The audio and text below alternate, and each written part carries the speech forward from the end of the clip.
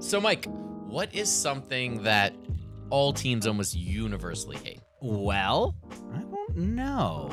Universally, I can't think of a lot of things, but I'd say like changing directions, abruptly. That's pretty disruptive. That's maybe the first thing that comes to mind. Yeah, that's exactly what I was thinking. So, the pivoting and losing focus, it leads to a lot of wasted engineering effort, and it drives PMs crazy when they need to rescope and realign teams constantly. But sometimes it works out, like in Samsung's case, who in their early days were masters of diversification and shifting focus. Okay, interesting. I actually love this story.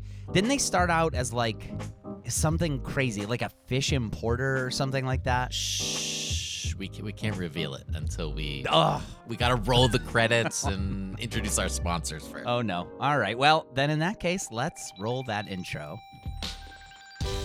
Welcome to Rocketship.fm. Rocket Ship FM is produced in partnership with Product Collective. We are your hosts, Michael Sacca. And I'm Mike Belcito. And before we begin, we have a couple sponsors to thank. As AI continues to revolutionize our world, there's a critical conversation we can't ignore: AI safety and security. And that's where HackerOne's AI red teaming comes into play, rigorously testing AI models to prevent them from being misled or exploited. HackerOne employs over 2 million ethical hackers, and 750 of them specialize in prompt hacking and other AI security and testing. So HackerOne isn't just theorizing, they're actively safeguarding AI's future. Just recently, a team unearthed over 100 vulnerabilities in just 2 weeks. So whether you're at the helm of a startup or steering product innovation at a large company, it's time to prioritize AI security. Visit hackerone.com/AI for more. Again, hackerone.com/AI.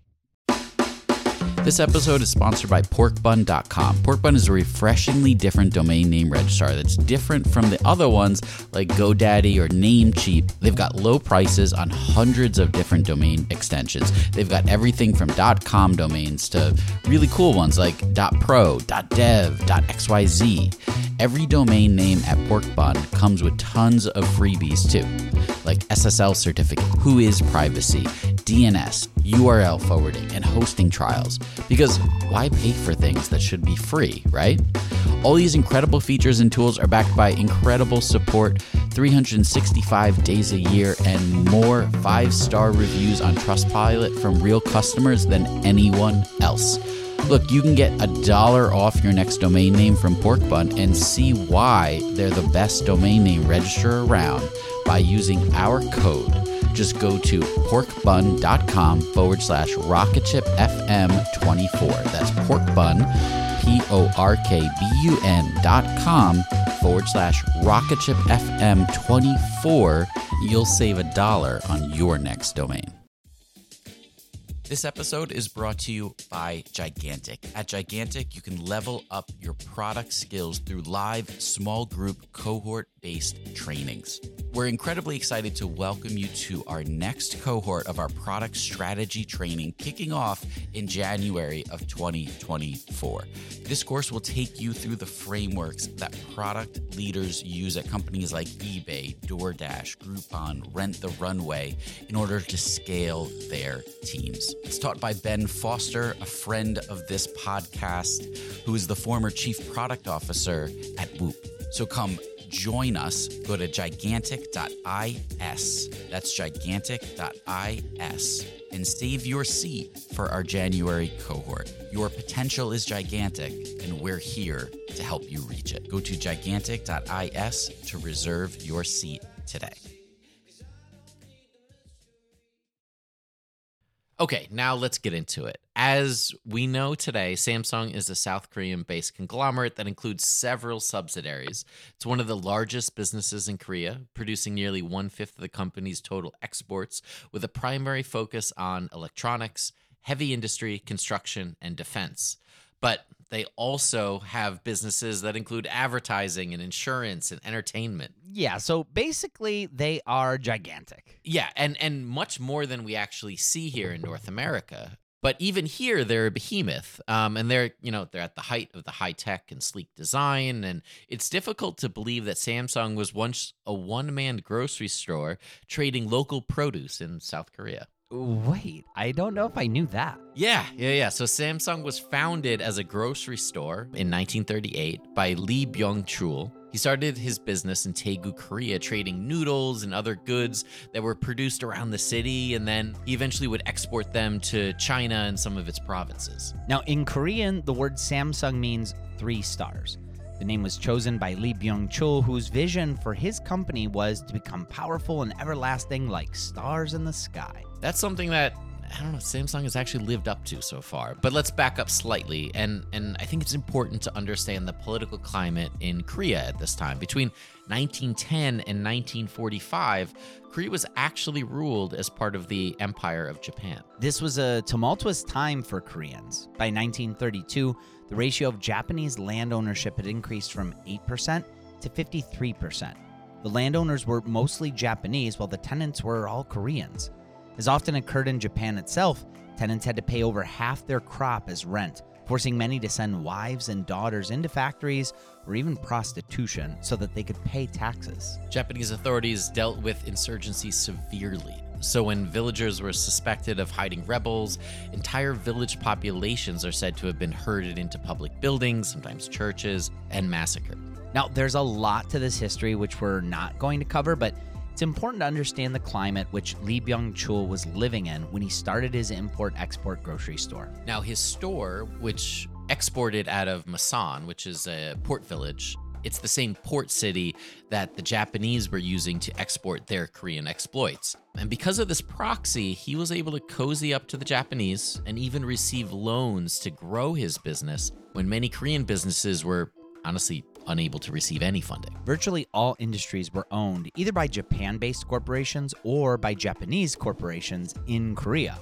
As of 1942, indigenous capital constituted only 1.5% of the total capital invested in Korean industries.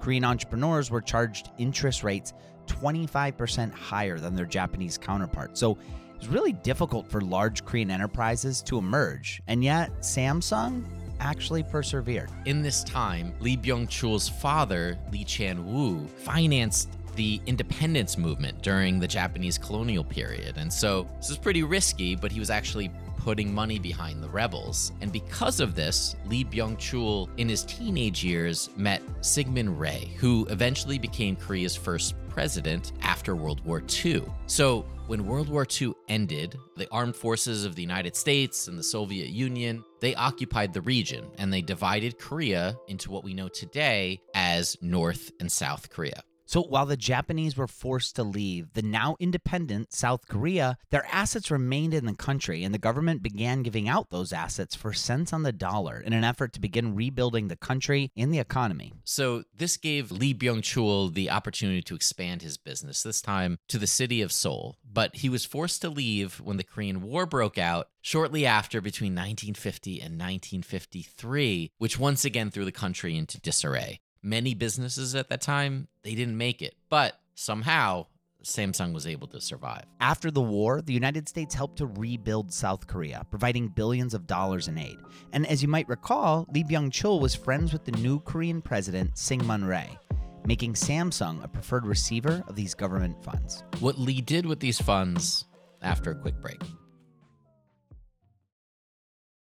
When Rainn Wilson realized he had a special gift for talking people to sleep, he had 2 choices: construct a massive speaker that would blast his voice to every person in the country, or invent a talking pillow. AT&T Business eventually talked him into the pillow thing. And, backed by a reliable network, the only network with built-in security controls, Sleep with Rainn was a hit. Take your ideas to the moon and beyond at business.att.com. That's business.att.com. Before the break, we explored Samsung's humble beginnings as a grocery store and small goods exporter to China during one of the most tumultuous times in Korea's history, spanning World War II and the Korean War. But Lee Byung-chul prevailed. After World War II, with access to cheap capital, he benefited from the new protectionist policies adopted by the Korean government, whose aim was to help large domestic conglomerates by shielding them from competition and providing them with easy financing. In the late 1950s, the company acquired 3 of Korea's largest commercial banks, as well as an insurance company and firms that made cement and fertilizer and other things. Yeah, these were completely different businesses than the ones Lee was used to running, but it set the course for what would become the company we know today as Samsung. This early diversification became a successful growth strategy for Samsung, which rapidly expanded into, as Mike said, insurance and securities and retail. Lee was known to say that he managed Samsung with the intention of contributing to the greater good of the nation. So many of his acquisitions and expansions were driven by answering the specific needs of the Korean people at that time. In the 1960s, Samsung entered the electronics industry with the formation of several electronics-focused divisions: Samsung Electronics Devices, Samsung Electromechanics, Samsung Corning, Samsung Semiconductor and Telecommunications. During this period, Samsung even acquired a life insurance company. Additionally, a Samsung-Sanyo partnership began, paving the way for the production of TVs, microwaves, and other consumer products. In 1970, Samsung Sanyo produced its first black and white TV, expanded its reach into shipbuilding, petrochemicals, and aircraft engines, and over the next decade, Samsung also produced transistor black and white TVs, color TVs, refrigerators, electronic desk calculators, air conditioners, and a lot more. By 1978, the company had reached the landmark of having produced 5 million TVs. By 1974, Samsung Heavy Industries was one of the largest shipbuilders in the world. In the late 1970s, the company even established Samsung Electronics America and the Suwon R&D Center. When the country suffered heavily from the oil shocks of the 1970s, Lee realized that the Korean economy was still weak in many ways. And in response, despite being in the midst of treatment for gastric cancer in 1976, he put everything on the line to enter the semiconductor business as a final contribution to his company and country. He realized his vision turned out to be much more difficult than he expected, though. When he met with computer experts and businessmen in Tokyo in 1983, he was told that he would regret not offloading his semiconductor business right then and there. At the time, the price of semiconductor chips didn't even come close to production costs, and even then, they're pretty hard to sell. But despite opposition from even his own executives, he decided to forge ahead. In every business, there's risk, he would say, and Samsung only has a future when it takes on and overcomes these kind of dangers. In 1980, Samsung entered the telecommunications hardware industry with another acquisition. Initially building telephone switchboards, Samsung quickly expanded into telephone and fax systems, which would eventually become the mobile phone manufacturing. In the early 1980s, Samsung expanded to Germany, Portugal, and New York. In 1982, Samsung Printing Solutions was founded, and this subsidiary of the company delivered digital solutions to the printing industry. Following year, the company started producing personal computers, and in 1984, Samsung's sales reached 1 trillion won, which would be like $700 million, roughly. Yeah, which is just incredible, rapid expansion across all industry sectors. And a lot of this funding, though, came from the Korean government. And this grease would lead to trouble for their executives as time goes on. And in 1987, Samsung's founder died, leaving his son Lee Kuan-hee in charge of Samsung. Here's a clip from Al Jazeera on the transition. On his father's death in 1987, Lee took the helm of a business that he would turn into South Korea's dominant family conglomerate, or chaebol. He focused on increasing the ambition of the electronics arm, famously urging his staff to change everything except your wives and children. The company was able to take this vision and able to dole it out into, you could say, ideological tracts that they would hand out to employees and that employees would study. They would read his words like they were literally a page out of the Bible. More on Lee Kun-hee when we return after a quick break. Before the break, we were discussing Lee Kun-hee, Lee Chul-han's predecessor as CEO at Samsung.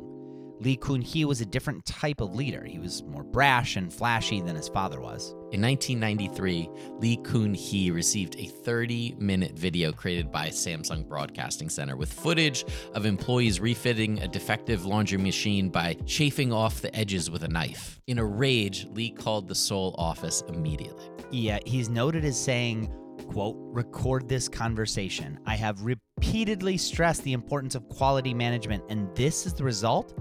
Fly in everyone, chief executive officers and management executives, to Frankfurt." This marked the beginning of Chairman Lee's trademark business strategy, the New Management Initiative, credited for mapping the group's transition from quantity to quality and its emergence as a global technology powerhouse. Lee Kun-hee spearheaded the reformation of thought processes by implementing ideas such as change comes when we trust each other, walk the right path, don't drag others down, and don't be afraid of criticism. He proposed heading in the same direction when it came to change. In 1995, Chairman Lee abolished academic qualifications in the official hiring process, which was really unconventional at the time. And he removed the dress code for female employees so they could do away with gender discrimination. And he also introduced an annual salary system instead of a seniority-based pay system to attract top talent. This is extraordinary stuff, especially at that time, and we haven't even got to the burning incident yet. Of course, right? So, as you can see, Lee Kun-hee, he was obsessed with quality. Quality over quantity. In 1994, Samsung Electronics mobile division rushed their product release, which raised the defect rate of the group's mobile phones to 11.8%, unacceptable level. In January of 1995, Chairman Lee ordered all of the defective phones to be replaced, and 2 months later, in March, 150,000 defective phones were piled up outside of the Samsung Gummy factory. Around 2,000 employees gathered to watch 10 employees take hammers to the phones, and then they set the broken pieces on fire. It was shock therapy, to say the least, but it worked. Yeah, in 1995, Samsung's wireless phones' domestic market share rose to 19%, climbing to the top position from fourth place the previous year. Chairman Lee's high standards for quality management served as a foothold for the now globally popular Galaxy series of Samsung-designed mobile devices. And we see this again in 2012. 3 weeks prior to the Samsung Galaxy S3 launch, the texture of the phone's back cover did not come out as planned. Some 100,000 covers had already been manufactured, and the outbound shipments were loaded on a plane, but Chairman Lee made no exceptions when it came to a zero tolerance for poor quality. This time around, there was no burning ceremony, but 100,000 covers were discarded and promptly replaced. Of course, the company wasn't without controversy during this time. In one such case, Lee Kun-hee was found guilty in 1996 of actually bribing former President Roh Tai-woo. He was sentenced to 2 years in prison, a sentence that the judge commuted, and ultimately he was pardoned in 1997. In April of 2008, Lee was indicted on charges of breach of trust and tax evasion as part of a scheme, and shortly thereafter he resigned as chairman of Samsung. In July, he was convicted of tax evasion, and he was subsequently fined approximately $80 million and sentenced to 3 years suspended jail time.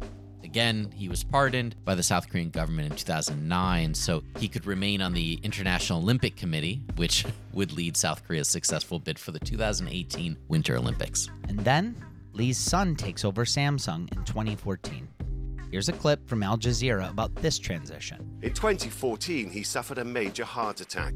He spent the rest of his life in a Samsung hospital. The empire now rests on the shoulders of Lee's son, Jae-yong, also known as J.Y. Lee. He was also imprisoned after he became embroiled in the corruption scandal that led to the impeachment of former President Park Geun-hye. Found guilty of bribing Park with millions of dollars in exchange for government help with a merger, he received a 5-year sentence. But after a year in prison, an appeal court freed him and dismissed most of the corruption charges against him. And even while he was behind bars, Samsung posted record profits. So Samsung managed to remain close to the Korean government, whether the government liked it or not. And I guess that's what happens when you create 20% of a country's GDP. Yeah, Samsung grew out of a desire to meet the demands of the South Korean people, and many of its acquisitions were done to improve the quality of services for the people of the country. This made it a natural ally of the South Korean government. Samsung's dominance was most recently created by its focus on quality, but also propelled by its incredibly close relationships to the South Korean government, who had aided in its growth throughout the years by providing funding and lifting restrictions even when needed. And so that's the story of Samsung's start, starting from that little grocery store to now one of the largest conglomerates in the world. So we'll be back next week. For Mike Belsito, I'm Michael Sacca, and this is Rocketship.fm. Thank you so much for listening to Rocketship.fm. It is your support that keeps the show going. If you can, take a second and leave us a review wherever you listen to podcasts. It helps out the show so much. We're also part of the Podglomerate Network, and if you'd like to listen to more great shows from the Podglomerate, go to thepodglomerate.com to see the full show listings. This episode was mixed and mastered by Court Deans. Rocketship.fm is produced in partnership with Product Collective, a community for product people. Go to productcollective.com and get access to our weekly newsletter, live video interviews, Slack community, product job board, and a whole lot more. Again, just go to productcollective.com.